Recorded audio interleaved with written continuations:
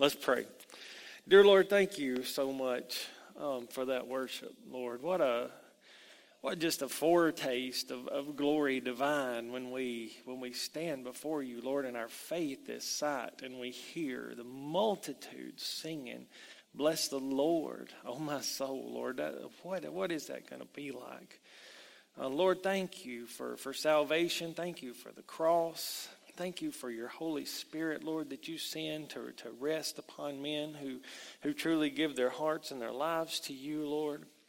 I just ask that you bless the words of this sermon, Lord. I'd ask that your Holy Spirit just be all over it, Lord. I'm painfully aware that I alone as a man will fail, Lord, at even communicating just a fraction of how awesome you are, Lord. But with the help of your Holy Spirit, and with you opening our eyes so we can see, Lord, and opening our ears so we can hear, and opening up our minds so we can understand, Lord, we can begin to work in that direction, Lord, and just grow in holiness and grow in faithfulness and righteousness. And the more that happens within us, Lord, it's the more you can fill us with your Spirit, and we will just know, rest knowing, Lord, that you are King. You are Lord of all. There is no one like you. In Jesus' name we pray. Amen. So last week I started a sermon called "The Least of These," and there's like two parts that I got to go over, and then the third part.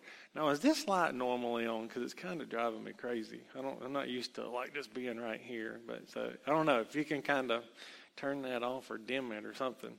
A poor preacher complaining, like, all right. Anyway, so man, is it always on? Wow. Like I've done this for 3 years now, and like that's just now bothering me. Well, you know what? In a month, it ain't gonna matter, right? We'll have our own lights. Okay, I will start this sermon. All right, so let's start in Matthew chapter 25. When the Son of Man comes in his glory, so he's talking about the judgment, man. When he comes, when the Son of Man shall come in his glory on that day when he shall return, that is going to happen, and all the holy angels with him, then he shall sit upon the throne of glory here on earth. Thy kingdom come. Thy will be done here on earth as it is in heaven. And before him shall be gathered all nations, and he shall separate them one from another. So he's going to bring these nations one by one. They all have different cultures. That's what I'm talking about. Thank you. We got to give it up from a man here. There you go. And before him, all nations. So, all the nations have different cultures. We all deal with different stuff, on our lives and different temptations and all that. So one by one, he separates them one from another. As a shepherd divides his sheep from the goats. And he shall set the sheep on his right hand, but the goats on the left. And, last week we talked a little bit about these sheep and these goats, okay? Sheep, have that instinct to stay together in a herd, but goats, they're impulsive and unpredictable and want to kind of go their own way. So, you want to be a sheep, not a goat. You want to be in with Christ and be as close to the shepherd as you possibly can. Then shall the king say unto them on his right hand, Come, you blessed of my Father, inherit the kingdom prepared for you from the foundation of the world. Hey, you want to be a sheep on his right hand divided, for he gets, you go into heaven. For I was hungered, you gave me meat. I was thirsty, you gave me drink. I was a stranger, you took me in. Naked, you clothed me. Was sick, and you visited me. I was in prison, and you came unto me. And even the believers shall say, the righteous will answer, Lord, when did we see you hungry? When did we feed you? When were you thirsty? When did we give you drink? When did we see you a stranger and took you in? Or naked and clothed you? When did we see these things? Or when did we see you sick and are in prison and came to you? And the king shall answer and say, Verily I say unto you, inasmuch as you have done it to one of the least of these my brethren, you have done it unto me. And so most scholars believe that the least of these, and that's who we really need to focus on, who are the least of these? Who are they? And the first one that some scholars mention, because he says the least of these my brethren, a lot of the Jewish people may, especially Messianic Jews who do believe in Jesus as the Messiah, but still keep a lot of the Jewish rituals. Since he says the least of these my brethren, then he's physically talking about the Jewish people, more of a very literal translation, the nation of Israel. And so, without going through all those verses, the one more that goes with this, and I will bless them that bless you. He's talking to Abraham. And curse him that curses thee. And I didn't notice it till I was reading it earlier this week. I will bless them that bless thee, and curse him that curseth thee. Because as of right now at least, we still have a fairly good relationship with Israel. Fairly good. Okay, it's kind of diminishing, but we still are kind of on their side and they're on ours. So as a nation, we bless Israel, or we at least halfway attempt to. And curse him, but there are those who say we should not, that we should get out of all that kind of stuff altogether. So there's a blessing for those who bless that nation as a people, and then a curse for him that curseth thee. And in thee shall all families of the earth be blessed. We're all blessed because of Abraham and his family and Israel. So bless those who bless them. If you don't bless them, you're cursed. So the nation of Israel is one of who could be the least of these. But the problem with that is, we're kind of on the context of salvation. I mean, you got sheep going to heaven and you got goats going to hell. So surely our salvation is not kind of dependent on our foreign policy. Okay? And then the next group is the poor, the sick, and the needy. Okay, and last week we went through, I'll kind of go through this pretty quick, Matthew chapter 20. And I just want you to look at the poor, sick, and needy to us should be those outside of Christ, outside of salvation. Behold, two men sitting by the wayside. The wayside is off the path, okay? Wide is the gate that leads to destruction, and many there be go in thereat. But narrow is the way and straight is the way that leads to life, and few there be that find it. So you got blind people who can't see. Why do we say all the time, open up our eyes so we can see? Because the glory of God is revealed. There's more and more revelation, and I believe this will go on for eternity. 1 trillion years from now, God will be revealing something about himself, and we will be amazed. Our eyes will continually, forever, infinitely be more and more open to the glory of God. But these two blind men can't see at all, and they're off the path. When they heard Jesus passing by, they cried out saying, have mercy on us, O Lord, thou Son of David. Okay? And how did the crowd treat them?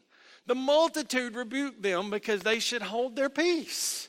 Here's some blind people. And last week we went into a little bit of detail about this. When you see people behaving negatively or in a certain way, they don't, and you kind of want to say something to them or to talk about them or even to go make a post about them on Facebook, you got to think about that. They don't need rebuking. They need their eyes open. They need to be able to see as you see, hopefully, because your eyes have been open to the glory of God, to salvation.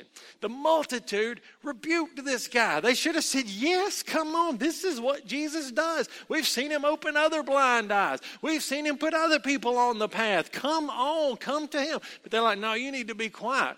He's got somewhere better to go. He's hanging out with us now, just this weird thing. But they cried the more. These blind guys saying, have mercy on us, O Lord, thou Son of David. Jesus stood still. This stopped him in his track. When somebody cries out for mercy, which is what we want to do here at Lifeline, hopefully, create an environment where the lost want to cry out for mercy, because this stops Jesus in his tracks. Called to them and said, what will you that I should do to you?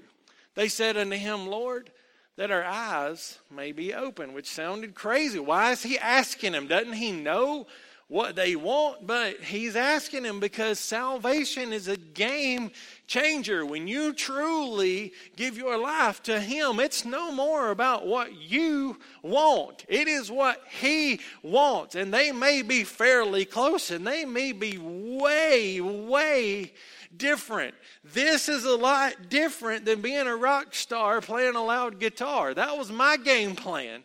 This is different. His plan for my life is different. His plan for Billy Graham's life was different. Billy Graham wanted to play baseball in stadiums in front of thousands. And guess what he ended up doing? Preaching in the stadiums in front of thousands and not hitting home runs over the fence, hitting home runs because the multitude came and gave their hearts and their lives to the Lord, the greatest evangelist of modern time anyway. Their eyes received sight and they followed him. Okay, he asked them because, man, he knew their life was going to change. They could no longer be dependent on handouts anymore from people who felt sorry for them. Now their eyes were open. People weren't going to feel sorry for them. What are you going to do with your life now that your eyes are open? It is a game changer. But you kind of got a problem with this theory. Does salvation depend on how you treat these people? Is your whole eternal, like how many times have I gone by somebody maybe that really needed God and I didn't do the right things? There's enough time of those rack up for me where I end up standing before God and he says, I'm sorry, you blew all your chances to do all that stuff for me. Depart from me. I never knew you. This is kind of at odds with Paul's teaching after Jesus resurrects from the dead with salvation is by faith alone, not by works. Works must be done because of our faith. It must be a result of our faith. We do works because God first loved us and we love him. We do not do works to try to get him to love us, or somebody far away from God could read this and say, well, just in case he's up there, I'm going to help as many people as I can. Well, maybe they do, but it's got to be done out of their love for him. So, with these first two possibilities, is it really salvation dependent on foreign policy? Probably not. Is salvation dependent on our works? No, it's not. Our salvation is dependent on one thing and one thing only, your faith and your trust in the Lord Jesus Christ. Whosoever believeth in him. And that word believes is not just some sort of head knowledge where, yeah, I do think Santa exists or I don't think he exists. Yeah, I do believe in the Easter Bunny. Yeah, I don't. Jesus, oh yeah, I definitely believe in it. It's not that. It is I believe in him so much and I trust. I believe he rose from the dead. And I believe that I can put my trust in him. Everything he said, he predicted his own death, burial, and resurrection. People saw him. Hundreds of people saw him. After he came back from the dead, they wrote about it. It's right here. Since that part is true, I believe the rest of it is true. So anything he asks me to do in my spirit or anything through what I read, he can be trusted, and I'm going to do it even though I may not want to. He can be trusted. So, not dependent on foreign policy, not dependent on works. Hopefully we can agree on that. So, who is this next group that he probably is talking about? Okay, go to the next slide. Brothers and sisters in Christ that we may or may not agree with. Okay, our own brothers and sisters in Christ who are trying to be disciples. You know, I read the other day that when a person gets saved and joins a church, within 2 years, their circle is completely changed and they pretty much only hang out with other Christians. You know, pretty much only. So their old way of life, old friends, you know, kind of fall by the wayside, and they just kind of get into this inner circle, which I believe can be good for a while, but I think it'd be bad in the long run. Or eventually you got to get back out there and you've got to reach the lost. But for this group right here, brothers and sisters who are in Christ that we may not agree with. Now, when you look in the Bible and you're studying and you don't see an immediate text, like for the least of these, okay? You need to look in the broader chapter. You may even look in the broader book. And interestingly enough, I didn't take the time to do verse by verse all this, but if you'll go back and you read Matthew chapter 10, Jesus asked his disciples to go out to his own people. I want you to go out to the Jews. Don't take 2 coats with you. So basically, don't pack a suitcase. Don't take any money with you. Don't take any food with you. You're going to go out here and you're going to present the gospel to people, and the way they treat you, with you carrying nothing, you are humbling yourself. You're going to be completely dependent on God, and you're going to go out there and tell my people about me. And it's going to be how are they going to respond to you? Are they going to be giving to you? Are they going to slam the door in your face? So in the broader context, this is more of an idea about how you respond to the gospel. Look how Jesus came to the earth.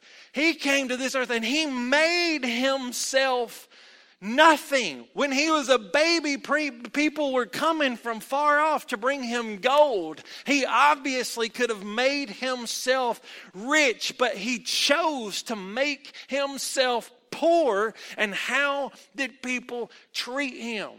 His own people crucified him on a cross. How did they treat him? So how do we treat our brothers and sisters in Christ that we may not agree with? Okay, in the context of the story, I wanted to show you. Go to the next verse. When Jesus was in Bethany at the house of Simon the leper, okay, now he wasn't still a leper. If people were in his house, I can guarantee you he wasn't still a leper. So it probably should have said when Jesus was in Bethany at the house of Simon, the former leper, okay, because Jesus healed him. A woman came to him having an alabaster flask of very costly, fragrant oil. Okay, so some of the commentaries that I read said this stuff probably cost a year's worth of wages. You know, so a teacher that's been in it as long as me makes about $50,000. Like, wow, could you imagine this box of stuff costing about $50,000? And she poured it out on his head as he sat at the table.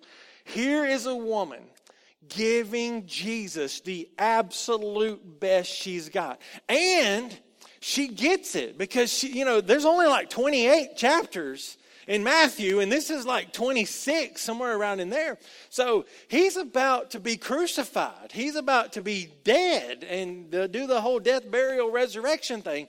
This woman gets it, okay? How does the church or Jesus' disciples treat this woman? But when his disciples saw it, they were indignant. It's kind of like disgusted them a little bit. What? I mean, here's a girl. She's just trying to honor Jesus. Isn't that what we're supposed to do in church? Isn't that what we're supposed to do when he's around? Saying, why this waste? They looked at that stuff and said, oh man, what a wasteful thing to do, to give that to our Lord who we're following. Why this waste? For this fragrant oil might have been sold for $50,000 and given to the poor. Now don't go to the next slide. Given to the poor. Now, if our story that we've been reading is the least of these, Jesus would probably say, now you guys get it. You don't want to waste this kind of stuff on me. You want to give it to the poor. Is that going to be Jesus' response? Look at what Jesus says in the next verse. But when Jesus was aware of it, okay? So obviously they were either thinking it in their hearts. I mean, like, you should have learned by then to, like, I would have just been like in my head just going, no. Because like if I think it, like this dude's going to know it. Like, and then Jesus will be like, why are you, no, I'm like, because I don't want to think anything bad, because you'll know, Lord. But anyway, when Jesus was aware of it, so either they were whispering or they were thinking of it in his heart, he said to them, why do you trouble the woman? He did not congratulate them on, finally, you're going to give to the poor and do something about this poor thing. Why do you trouble this woman? She's done a good work for me. Why? You're always going to have the poor. You have the poor with you always. But you do not have me always. Okay, next verse. For in pouring this fragrant oil on my body, she did it for my burial. And I mean, you think about it, if this stuff really was worth its money, and it really did smell just wonderful, and maybe if it was all that, then you imagine as he hung on the cross and the blood was running out, if he could just turn his head just a little bit and smell that oil on his hair. And what if it brought him just a little bit of peace? What if it just reminded him, yes, this is why I'm giving my life for people like her. Her life will smell like this to my Father in heaven. Everything I'm doing is worth it. And pouring this fragrant oil on my body, she did it for my burial. Assuredly, I say to you, wherever this gospel is preached in the whole world, what this woman has done will also be told as a memorial to her. And here we are, probably 1,970 something years later, and we're still talking about what this woman did. And we wouldn't be talking about it if all that stuff was done and given to the poor. They would have done something about the poor very temporarily. But the poor, he's already said, you're always going to have them, but you're not always going to have me. Okay, so think about the way we treat our own. They treated this woman horribly, and she was doing a beautiful thing. And guys, listen, I just want you to know, like what I've kind of heard in church. I'm going to try to be really, really general about this. I'm not saying I believe all of it or whatever. I'm just going to say some things, okay? What I've heard people say about our church leadership, okay? Some go into that building and they say that we've kind of lost our, we've kind of lost our humility. That something, just getting over there is not good enough for us anymore. We're getting too fancy with our stuff. I've heard that. I've also heard that we're not being fancy enough. We need to get more money, and we need to do more. So which side of that am I supposed to fall on, or us as leaders, which side are we supposed to fall? All I can tell you is that we get together and we pray around everybody before every single meeting. We pray for His will to be done, and we are doing the absolute best we can with what we have.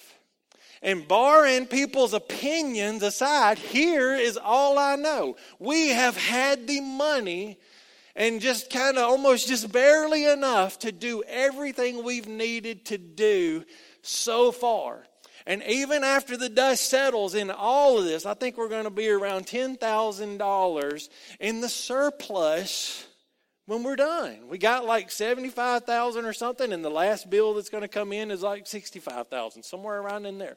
That's what we've done. We're just trying to honor the Lord. Have we made mistakes in it? Absolutely. Do we acknowledge them? Absolutely. But we're trying, and I hope that you never doubt our hearts in what we're trying to do and to get our own place over there. Because the bottom line is we have to get out of here. We're in overtime as far as our stay in our school, in this school. And so, what I've heard people say about volunteering and about doing things. And listen, this is not an indictment on anybody. This is just what I've heard. That people say that they've brought stuff to do some of the things that we want to do. And that when they said, when they put something down, they'll be like, well, that don't go there. You got to put that over there. And it's like this, the people that are saying this are like, well, you just kind of, made me feel like I did something wrong. And here all I am is trying to bring something to help and to do it. And so we just got to be mindful as people how we treat people who are just trying to serve the Lord. I mean, so somebody's trying to cook a meal and bring it over there. Let's help them. Let's say thank you. Because Jesus says, whatever you do, you've done unto me. And he goes as low as just a cup of water. That if you just give me a cup of water to the least of these, you've done it unto me. We don't need to make it hard for our own people to serve the Lord. Look at their hearts. Are they trying to serve? This woman was just trying. She took it literal. She heard him say, give your best to the Lord. And she said, this is the best I got. And everybody else looked at her like, what a waste. And it was not a waste. She was doing the best she could with what she had to give to the King of Kings and Lord of Lords. The problem with most churches, and I hope as soon as we get over here and we hit the ground running, this does not happen to us. Most churches worry about getting stuff done. What kind of programs can we implement? What can we do? What can we do? What can we do? And it's not about hosting his presence. If we get that part right, the rest will be fine. Whatever it is, if we get the hosting his presence part right, if as a band we'll get in here and we will pray before we play and we get his presence part right, it don't even really matter how we play it. We'll have the main thing down. Wouldn't you rather us miss 30 notes and feel him than to play it perfectly and not feel him? That's me. We got to get this hosting, this presence, and then whatever we do will prosper. Whatever we do will prosper. Programs and churches focus on reaching the lost, which sounds so good. I mean, isn't that what we want to do? Reach the lost. But people have taken it to this level where we set up our music. Some people even play worldly songs, secular songs in order. So if that band's really good, maybe the outside world will kind of come in and listen. Okay? Some people preach and just give self-help sermons instead. So hoping that maybe the lost will kind of come in here and listen. And we set up the building. I even read a book that said you should take all the crosses and any kind of symbolism like that and just make it look more like a regular, like a stage you'd go to at a bar, because it's more inviting for the lost. Now, here's the deal. I don't want to make the church itself irresistible. I want the members of the church to have an attitude and a demeanor and the presence of the Holy Spirit in their life that they're irresistible. When you live your life in college or at work or at home, I want people to see you and say, what you have is what I want. Where do you go to church? That's what you want. You want the Holy Spirit living in each of us so that we're the attraction. Not the way we set up the building, not the way we put lights up here, not the music we play, not the sermons that I preach, because hopefully I'll just preach like this. I will read and talk about the Word of God because it's the main thing. We're here to honor Him. We were never supposed to make it about just reaching the lost. We're supposed to have His Spirit in us, that when people see us, we're irresistible. People want what we have. They'll go where we are so they can receive what we have. We do not want to be like the goats who just do our own thing. We want to be like the sheep who together we have the same spirit and the same mind, and we work together to be the light for the lost, and they will be attracted to it. Okay, I got one more thought here. Go to the next verse in Matthew chapter 26.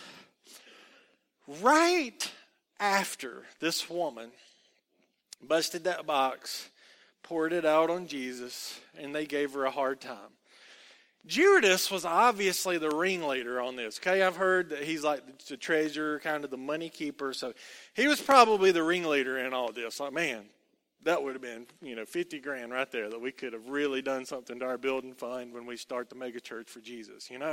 Like he was probably offended at this. So then one of the 12, called Judas Iscariot, went to the chief priests and said, "What you willing to give me if I deliver him up to you?" So when he saw that he wasn't going to be able to get any money out of this woman, he said, "Well, I'll get me some money some other how." He was only in this whole following Jesus thing for himself. And it's not like we don't have a multitude of Americans who are doing the same thing. Supposedly 3 out of every 4 Americans are Christians. Is there any way in Hades that you believe that? 3 out of every 4. If we had 3 out of every 4 with the Spirit of the living God living in them and transforming them, our whole world would be heaven on earth. But as it is, we go to church because maybe God's got some sort of roll sheet, and maybe my good's outweighing my bad, and I won't have to go to hell when I die. Or, I need my boss to see me in church. I'm going to go to that church so he'll think that I'm good, and maybe he'll give me a promotion. Selling them out for money. Why do you come? We want to create an environment here so that you come to experience the presence of the living God. All I know is when I walk in there, I feel God, and I love it, and I want some more of it. Not to go all Tim McGraw on y'all. But anyway, 2 people kissed him in the Bible. Okay, 2 people. Judas kissed him in the face to betray him, to turn him over. He couldn't take it. He could not take what he did. The guilt killed him at the end of all this. Because truth be known, he had watched Jesus probably flat out disappear in the middle of crowds who wanted to kill him. He didn't think he could really be taken. But Jesus allowed himself to be taken. And Judas knew what I did cost this man his life. It was more than he could bear, so he took his own life. But in Luke chapter 7, and I didn't put it up here, there's another woman you'll find that kissed his feet. She came in, and she was a prostitute, and she knew that Jesus was in this house of this Pharisee. And guys, it's crazy that even though most churches are houses of Pharisees who look down on everybody else, who think they're better than everybody else, Jesus still chooses his church, even though it's loaded with Pharisees, still chooses his church as one of the main tools for salvation. And this woman said, "You know what? I don't know who them Pharisees are that are going to look down on me and call me a whore and call me all these names and tell me I'm a sinner. But here's what I know. That's where Jesus is. And he's the one that can cleanse me of my sin." So she goes in there into this house of this Pharisee, and she finds him, and she kneels down, and her tears start pouring out, and she cleans his feet with her tears and her hair. And everybody says, "I can't believe that he's letting her touch him."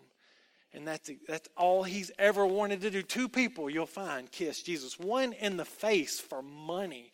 One on the feet for salvation. Which one are you most likely to do? Are you in this for presence, presents, what he can give me, what he can do, what he can protect me from, how he can bless me? Or are you in it for presence, presence, that no matter what my situation in life, I'm content because I have him, and there is no one like Him. And how do we treat people who that's all they want? They just want Him. No, you got to get out of that. You got to work. You got to do something for Him. You got to get up and you got to help us. Guys, I get so convicted even on our work days because Saturday is my day of preparation. I've tried to do it on Monday and Tuesday and found that by the time Sunday gets here, I forget most of that stuff that I thought about on Monday and Tuesday. So the best way for me to prepare is to get up on Saturday and pray and get on my face before God and put all this stuff together. It's fresh on my mind. I can come in here and I can preach it. But some sort of religious spirit, every time we have a work day, it's like, I got to get out there and help. What are they going to think? How come the preacher ain't here helping and all that stuff? And God says, you are doing this for me. Who cares what they're thinking? Who cares? You're doing this for me. May we have that attitude that whatever it is we do, we get to go over there and do it for Him. You know, I almost don't want to tell you this because I feel like I'm kind of bragging before men, but me and my dad went over there Friday night and laid the floor to just one of those rooms. And it was so enjoyable, putting one board at a time and just saying, doing this for Him. Who may learn something about Him in this room and it be part of their journey. It was a beautiful thing. I never thought to say, well, some other people should be here helping us work. It was just a joy to be able to do that myself because I can't do a whole lot of stuff, but I can snap those little boards in place. It's just not that bad. How do we treat people who are just trying to give their best for Him? That teaches us two things. For one, let's humble ourselves and not think of ourselves more highly than we really are. We were lost sinners and we were saved by the blood of Jesus Christ, period. We are nothing without Him. So let's humble ourselves and not think of us any better than anybody else. But for the grace of God, go I. And let's never look down on anybody just trying.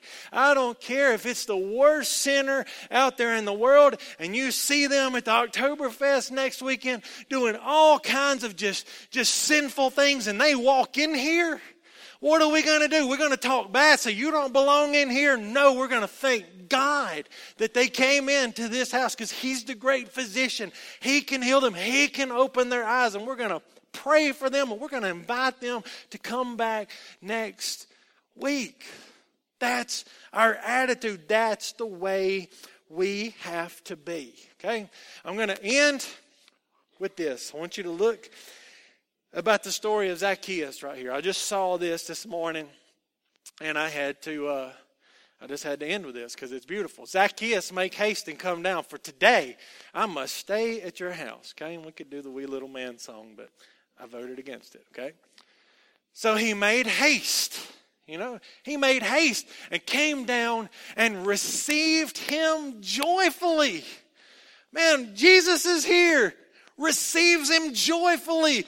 What is the Christians going to do? Yes, this tax collector has received him. Let's praise God. When they saw it, they all complained. Here's a guy that on the very first step of serving God, and the first thing Christians do is discourage him. When they saw it, they all complained, saying, he's gone to be a guest with a man who's a sinner. What were you? I was born a saint. I was born just like Jesus, virgin birth and everything. It's crazy. Then Zacchaeus stood. He did not defend himself to those people who were complaining about him. He said, Lord Jesus, please look. I'm not appealing to these people. I'm appealing to you, Lord. I give half my goods to the poor. And if I've taken anything from anybody by false accusation, I'll give them 4 times as much. I restore fourfold. God, I will do whatever you ask me to. I'll give half my stuff away. I'll pay anybody back 4 times anything that I've stole. Lord, please don't listen to them complain about me. I'll do anything to honor you and to serve you. Jesus said to him, Today, I know your heart is right and salvation has come to this house. Guys, let's be very careful about getting any kind of high attitude where we're better than anybody else, because we're not. And let's be merciful to anybody, regardless of what they post on Facebook, regardless of their behavior. Anybody that comes in here, man, let's worship the King with all of our hearts and say, God, only your presence can change them. Not any program that we do, not anything. Only you can change them. And let's be merciful to the least of these. Let's pray. Father God, thank you so much for this message, Lord. It's for me. It's for me, Lord. I can start thinking I'm better than other people. And I start thinking I have something that they don't. Lord, what an awful attitude. I can only imagine how bad I stink sometimes in your nostrils. Well, but I ask for forgiveness one more time. I ask for mercy and grace, Lord, and ask you to clean me up. Give me your righteousness, Lord. My righteousness is just as filthy rags. Wrap me in your righteousness. Wrap us one more time as hearts all over this room. Ask for forgiveness for any kind of pride creeping up in our hearts that could be revealed to other people and just be a stench, Lord, where they say, of course I don't want what they have. Look how arrogant they are. Look how high and mighty they think they are. Lord, may we be humbled and just realize that we're only saved by you and the cross. We're only saved by your blood. We're only saved because you sent your best and you humbled yourself. Help us to do the same thing, to humble ourselves and to show the world a light like they've never seen, that they're so attracted to that they have to come and receive the same gift that we received from you. There is absolutely no one like you, our holy God. In Jesus' name we pray. Amen.